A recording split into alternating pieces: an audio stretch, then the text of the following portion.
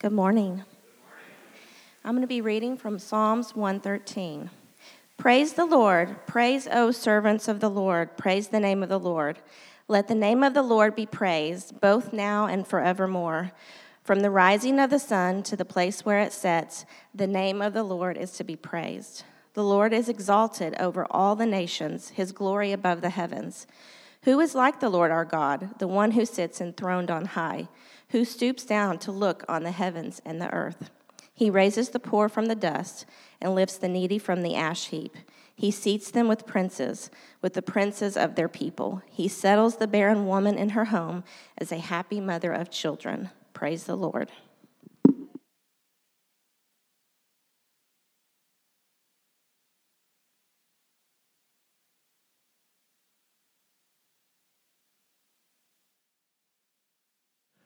Praise the Lord.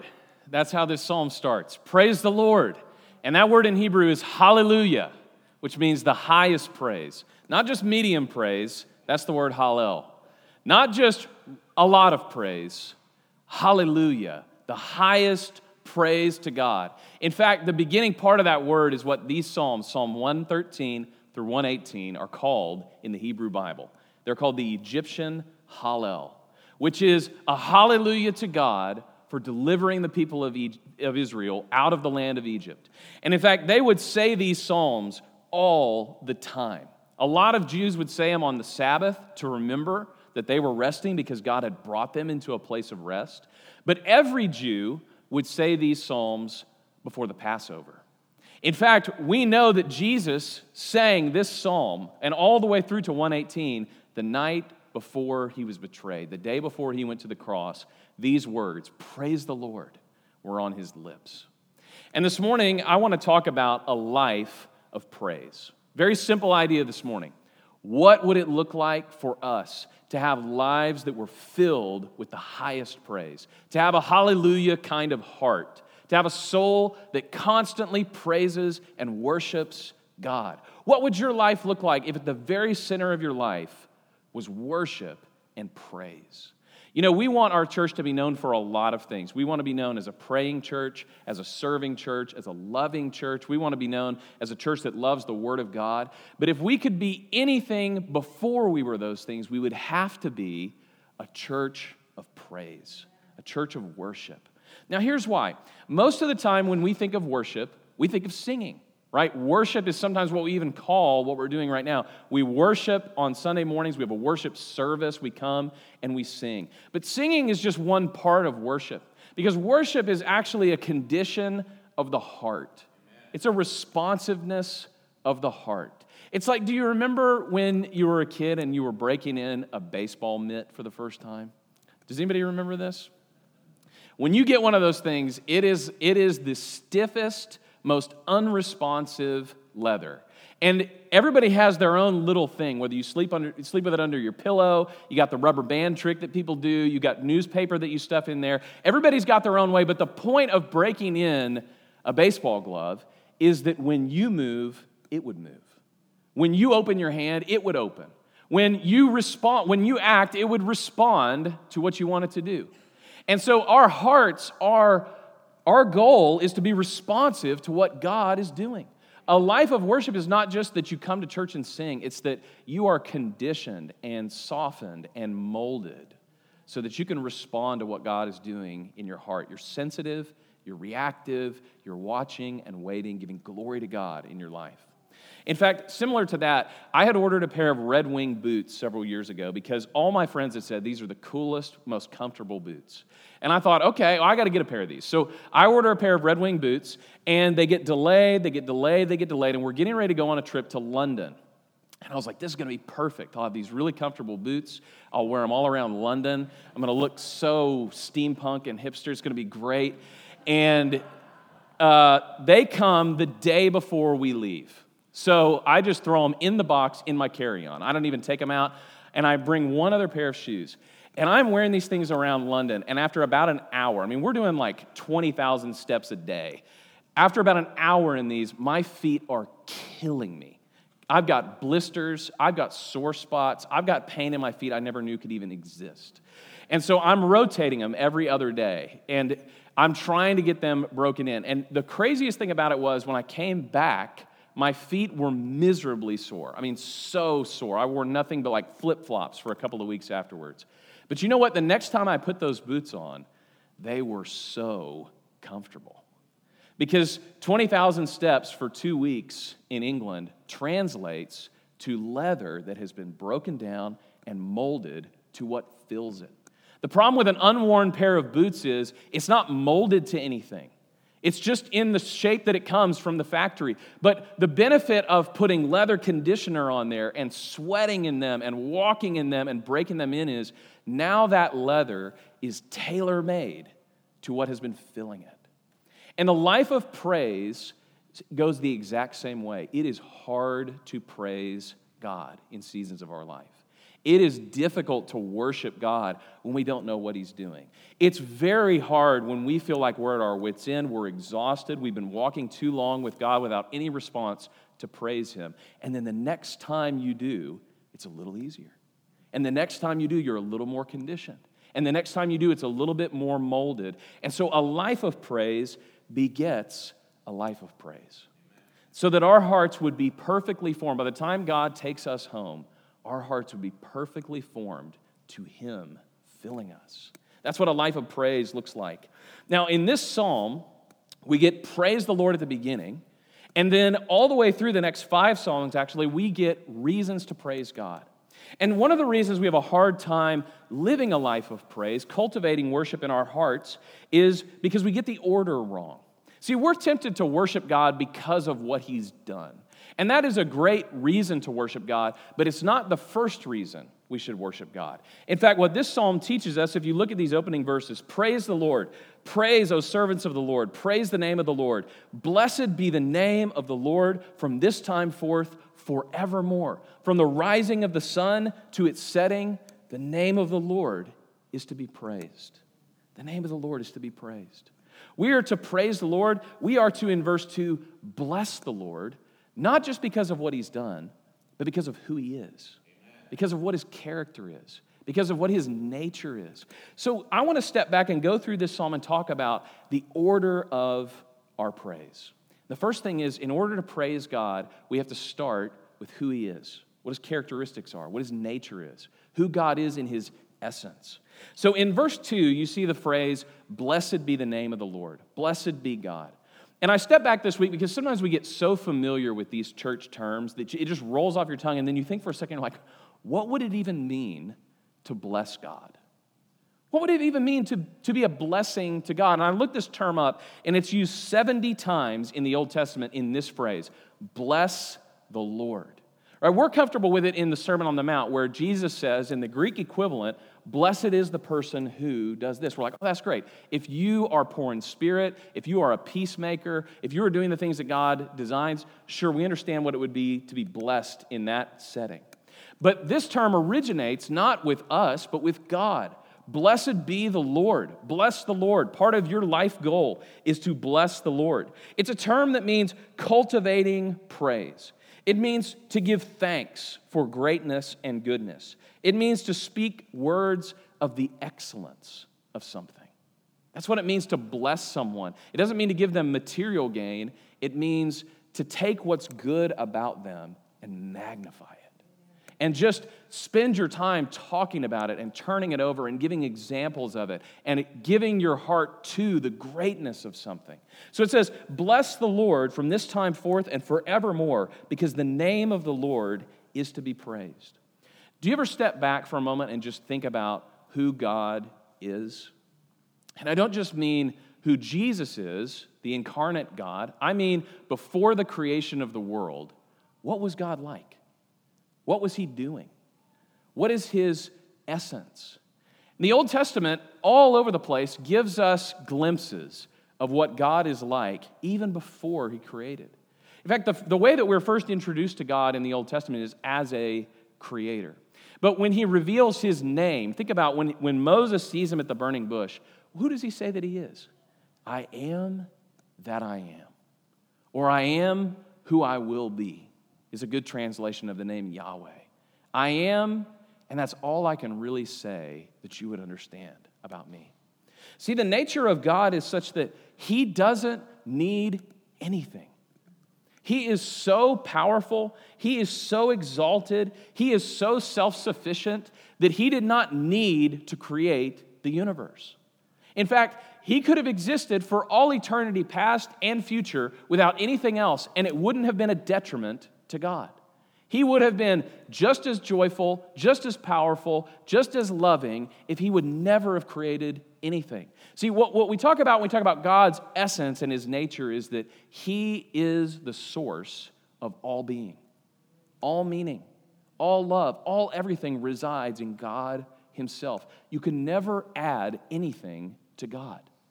If we continue to think about God's inner life, because he is self-sufficient, he's actually never needed anything.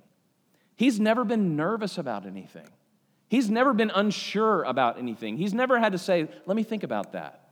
He's never had to consider anything in his life. In all of eternity, he's never been worried. He's never thought, how's this going to turn out? He's never thought, if this doesn't happen, then what? He is so all-powerful that he has never had a moment of shadow or turning in his nature. In fact, when we think about that, it's kind of hard for us to think, why do we bless God then? He doesn't need anything. We bless God because of who he is, and we bless God because we need to bless God. Because what God did when he created the universe is he overflowed with the things that are essential to him. So God didn't create the universe so that he could have people. He created the universe so that we could have him. He created the universe so that we could worship him. He created the universe so that there would be something to share his majestic glory and holiness with. The reason that we are here is not because God needed us, but so that we can enjoy God forever. Right? If anybody grew up Presbyterian in here, you remember the first answer to the Westminster Shorter Catechism. What is the chief end of man? To glorify God and enjoy him forever. That's our life. The reason that God put you together, blew his Spirit into you, the reason that you are alive is to bless God. It's to glorify God. It's to enjoy God forever. And think about the brilliance of the way God created things. It's not like he's a tyrant that's like, I got to have people worship me, or else I won't have my ego needs met. Instead, what he did is he created us to glorify him that would be the most joyful life we could live. Isn't that amazing that the way God designed us, his rules, his laws, his Spirit, his sacrifice in the person of Christ, is not just because he's an arbitrary dictator. It's because if you do these things, you get in line with the way you were created, and you will enjoy the God of the universe forever. So we praise God for that. We praise God for his essence. We praise God for his holiness. Look at this in verse 4. The Lord is high above all nations. His glory is above the heavens. Who is like the Lord our God, who is seated on high, who looks far down on the heavens and the earth? The glory of God and the holiness of God are actually two sides of the same coin. And we think the holiness of God is something that keeps him separate, right? The holiness of God is something that is unique to God himself. In fact, this Hebrew word, kadesh, means separated. It means that we actually, I think, are probably overly familiar with the way we talk about God. He is holy. He is separate. He is unique. He cannot be around sin. He cannot be around us because he is holy. In fact, we like to highlight God's attributes that are a little bit more familiar. And this is one of the things that's unfathomable about God. He is infinitely separate and holy, and he is infinitely near and intimate with us. But we like to talk about the intimate part, if we're honest. We love the attributes of God that are drawing near to us. Like, if you ask most people what is God's chief attribute, it would be love. Love, because that's what involves me, is being loved by God. God is love. 1 John, it doesn't say that God is other things, but actually the Bible does say that he's other things. It says he is light, and in him there is no darkness. It says that he is just. It says that he is powerful. It says that he is mighty. But in the Hebrew world, if you want to stress something, you repeat it. So instead of saying he is very loving, you would say he is loving. That's how the Hebrews would emphasize something. He is loving. But in fact, you never see them double that attribute. In fact, there's only one attribute that's ever doubled in the Hebrew Bible. And if you want to get really serious, you don't double it, you triple it. If you triple, that's like our great, greater, greatest, right? Their comparative, their superlative is a triple repeat of an attribute.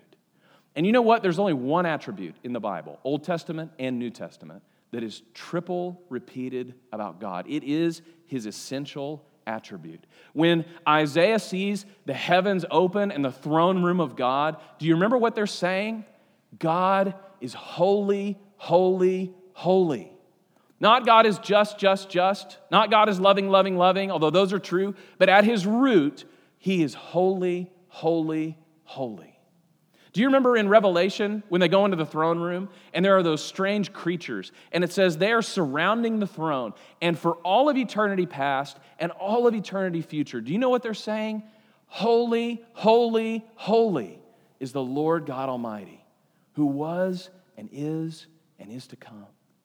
Elsewhere in the Old Testament, you see this triple emphasis on God. Holy, holy, holy is the Lord God Almighty. The earth is full of his glory. The earth is full of his glory. So his holiness is a separateness. When we say God is holy, 3 times holy, it means he is unapproachable. He dwells in unapproachable light. He is so pure, so undefiled, so morally good. In his essence, he is so different than we are that there is no comparison between us and him. But the Bible says that his holiness, his personal holiness, is shown to us in his glory. In his glory. You see the glory of the Lord everywhere. In fact, one of the first times we see it in the Old Testament is when they are building the tabernacle, which we'll talk about in a minute. And when they build the tabernacle, the sign that God is pleased with them is that a cloud comes down and fills it with the glory of the Lord. Do you remember when Moses is going up the mountain, it says the glory of the Lord shone on the mountain so that anybody who even got near the mountain would die because he is unapproachable. He is distant. He is pure. He is far away from human beings. So his holiness sets him apart, and his glory is what we see. The word for glory is the word kavod, and it means heaviness. It means weight. It means important. It means that God is so weighty that everything else is caught in his gravity. If space and time were like a sheet, he is at the center and pulling down so far, everything else is moving towards him. His glory means that he is the most substantial thing in the universe. Everything else takes its reference from him. He is the defining point of all existence. And what the Bible says is the goal for all of creation is that the glory of God will fill everything. That all of life, all of creation would be filled with the weight and substance of God.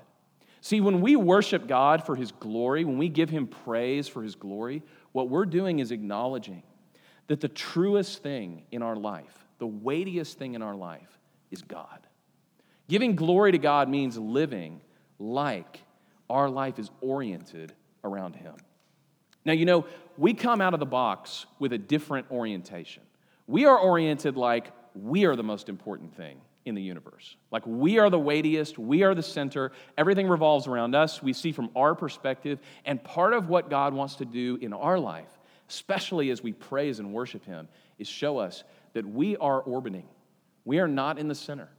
In fact, God is in the center, and we are dependent on him. So a life of praise changes the entire way we see the world, from I am weighty, I am important, I am centered, to God is important, God is weighty. Everything in my life revolves around him. When you understand the character of God, the essence of God, before he's done anything, his distant, holy, glorious nature, you realize we are nothing, and he is everything. That's what it means to start to praise God. As the psalmist says, the Lord is high above all nations. His glory is beyond the heavens. There's no one like him. He is seated on high. He looks far down on the heavens and the earth. Do you remember the story of the Tower of Babel in Genesis? Okay, one of the things I love about this story is the author's having a little bit of fun with the peoples of the earth. So what happens is the peoples of the earth all gather together on the plain of Shinar, and they decide they're going to build a tower to the heavens because they are so important and so technologically advanced that they should be the people who have the highest, most glorious name. And I love what the author says. It says, God comes and looks down to see the tower. Right? This is the greatest achievement of man. And it's like God has to squint a little bit to even see it down there.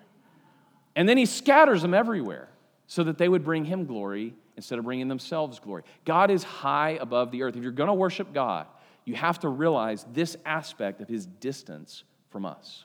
He is holy. He is glorious. So secondly, this psalmist wants to show us how we worship.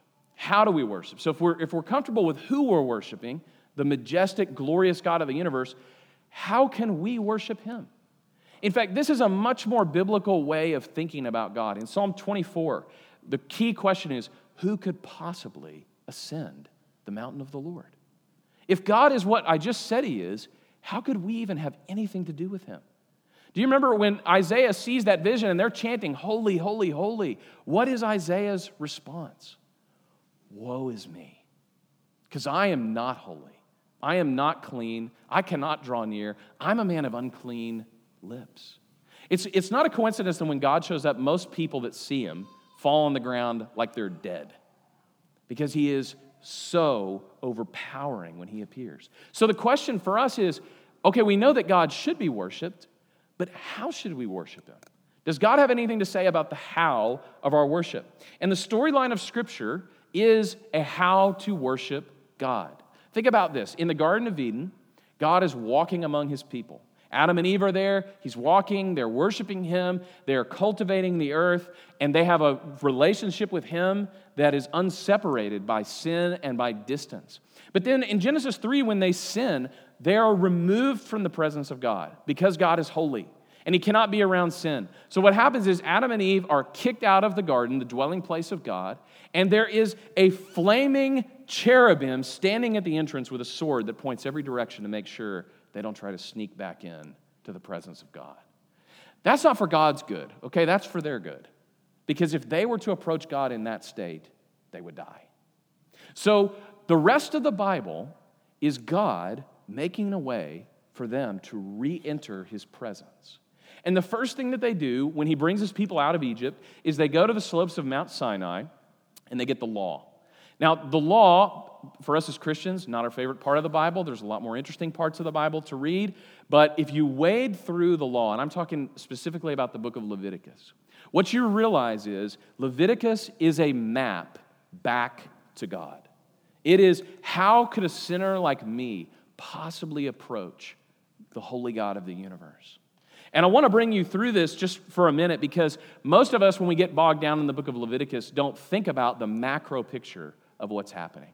But what happens in worship in the Old Testament and what happens in worship in the New Testament are almost exactly the same. What happens is you enter from the outside up towards the area where God dwells. And when you get there, you have a mediator, you have a priest who sacrifices something, and the blood that is shed starts the entire process. You can't get near, you can't come in the outer gates unless you have a blood sacrifice on your behalf. And once the priest has sacrificed this animal, they begin to wash themselves so that they can go before God perfectly clean. And they intercede for us. They have to be a perfect, clean intercessor, sealed by the blood of a sacrifice, to go and speak to God on behalf of his people. And then what they do is they take the sacrifice and they burn it on the altar. And they burn up the meat and it turns to smoke, and the smoke ascends up to God. And over again in the book of Leviticus and in the book of Exodus it says, and the smoke rises up like an aroma before God.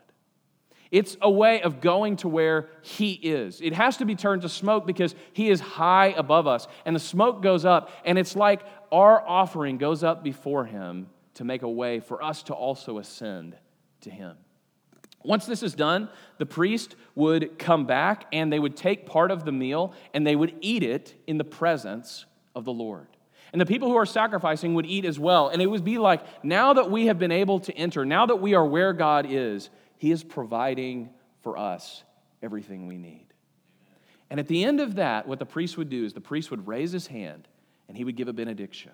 He would speak words as they leave the presence of God temporarily, that they would be blessed and walk in the way that God has designed. Now, that doesn't sound that different than what we're doing, right? We don't need the blood of goats or bulls or birds anymore, because when we approach the mountain of God, when we approach the house of God, we have a perfect sacrifice that has been made for us. We actually have the blood of a perfect Passover lamb, Jesus Christ, no spots, no blemishes, the blood that can pay for all sin that has stained us so that we can come into the presence of God. And we also have a high priest who doesn't need to wash anymore because he is perfectly clean and acceptable to go on our behalf before the God of the universe and say, forgive them. He pleads before the Father. He intercedes constantly before the Father as a faithful high priest to say, they're with me.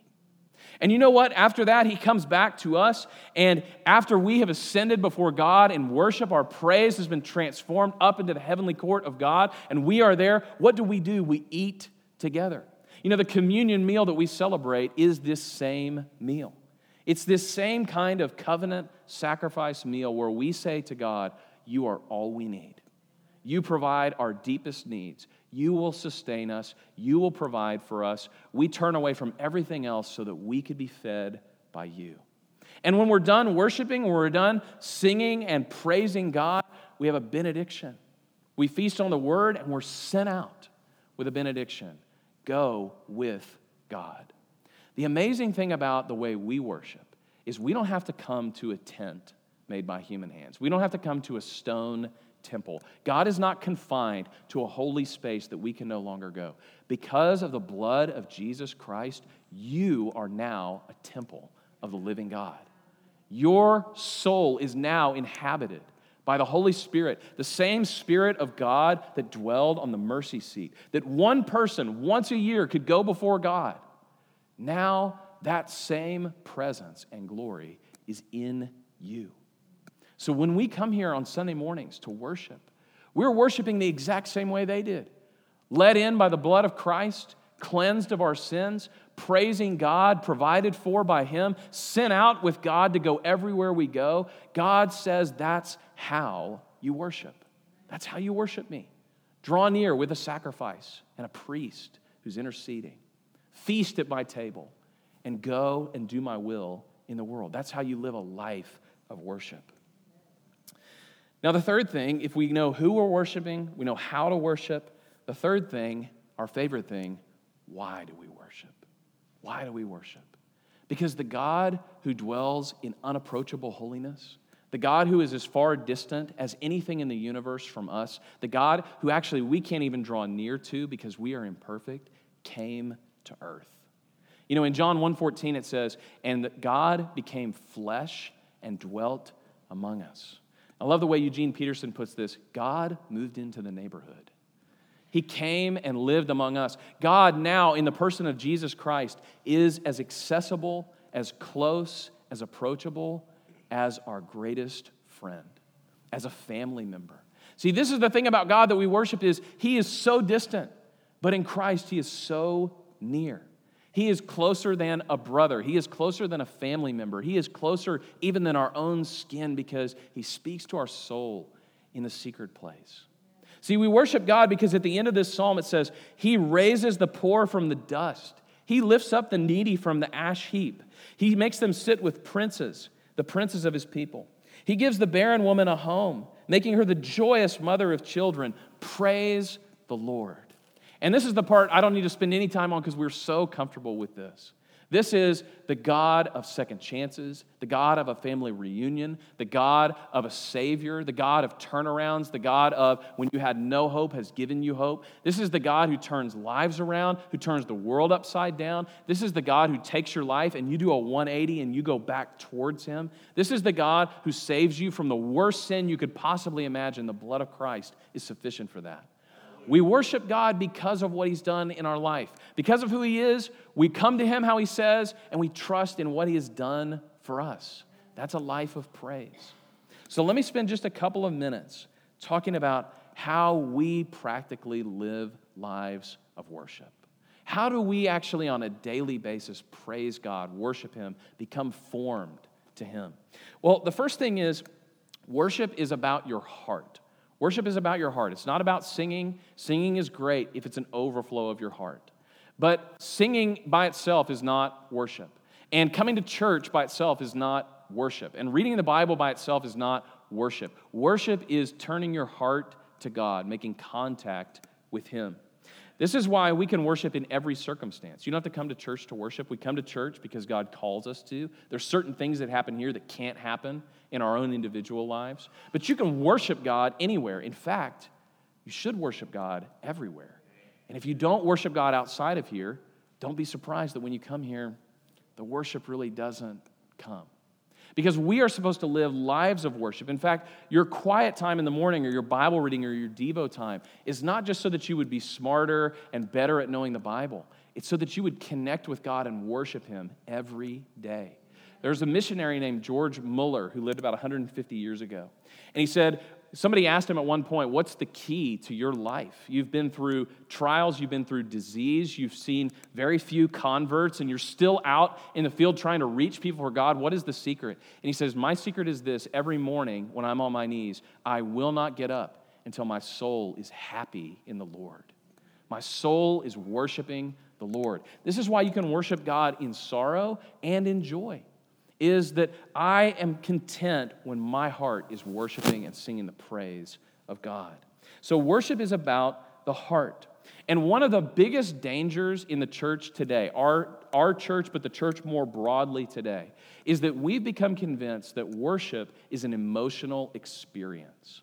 That what you do is you come together and you do certain things with songs and with verbals and with lights and with an experience that gets us to an emotional state where we're ready to worship God.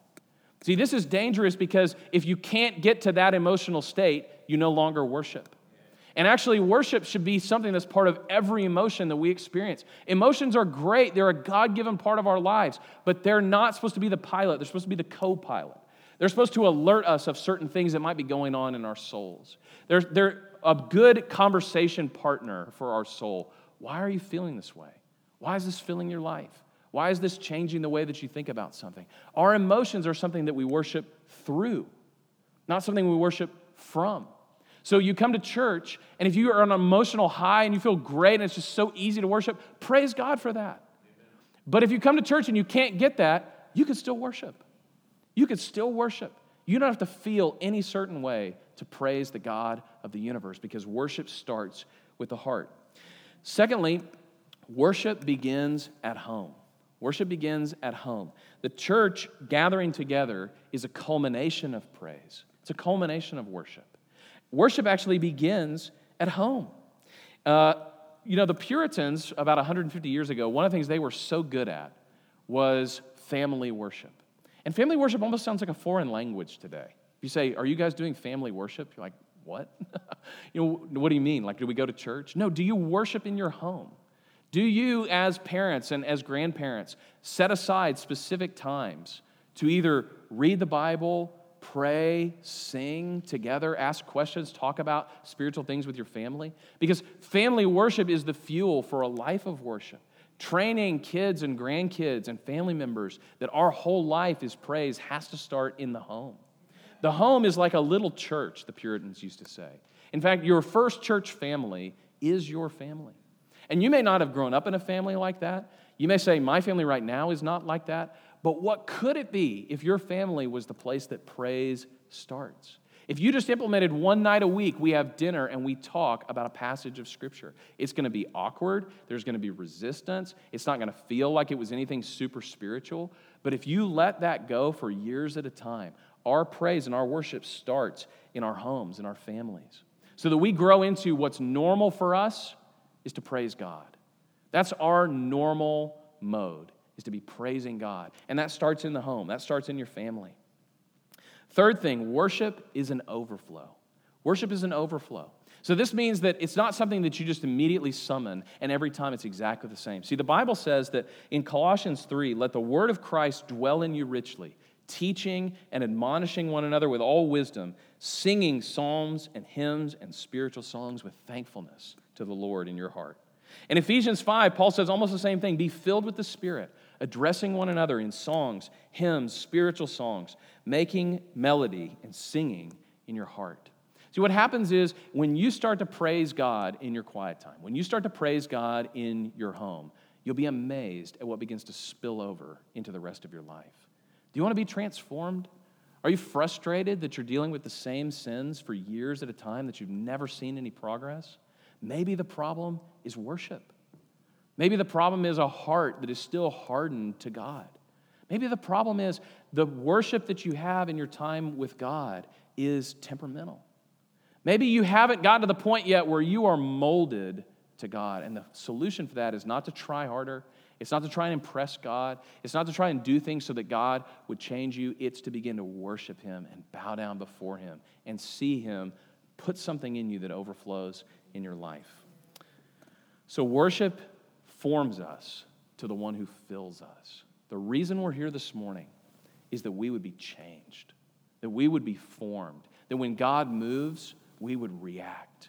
That when God comes into our heart and calls us to do something, we would, like second nature, respond to God.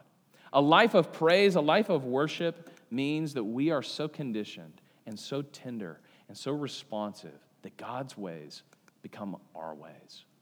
And so we lift up our praise to God, not because He needs it, but because we need it, because He loves it, because He deserves it, because He is glorious, and because He is near. He sent His Son to die for us, and we praise Him for that. Let me pray. Father, we praise You this morning. We lift up our hearts to You, Lord, not just out of joy, but sometimes out of mourning. We praise You. Father, not just when we feel close to You, but when we feel distant from You, we praise You because You are holy and You are glorious. Father, help us as a church to become people of praise, people who worship You no matter what's going on in our lives.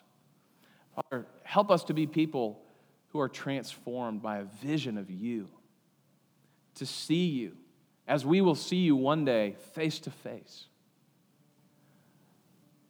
Father, we dwell in Your presence because of Your Son, Jesus. We have no business coming before You without Him. So, Father, lift up Your name in our hearts this morning. Lift up Your glory over all the earth. Fill the earth with the knowledge and glory of Your name. Father, we ask You this morning to put Your Spirit in our hearts. Father, for those of us that know Your Son, Jesus, Your Spirit is there. And Father, if there's anybody here that doesn't, we pray that You would put Your Spirit in them, open their eyes to see You, that they can approach You, that they can be with You, that we can ascend to Your heavenly house where we'll live with You forever. Father, make us worshipers, lovers of who You are. In Jesus' name we pray. Amen.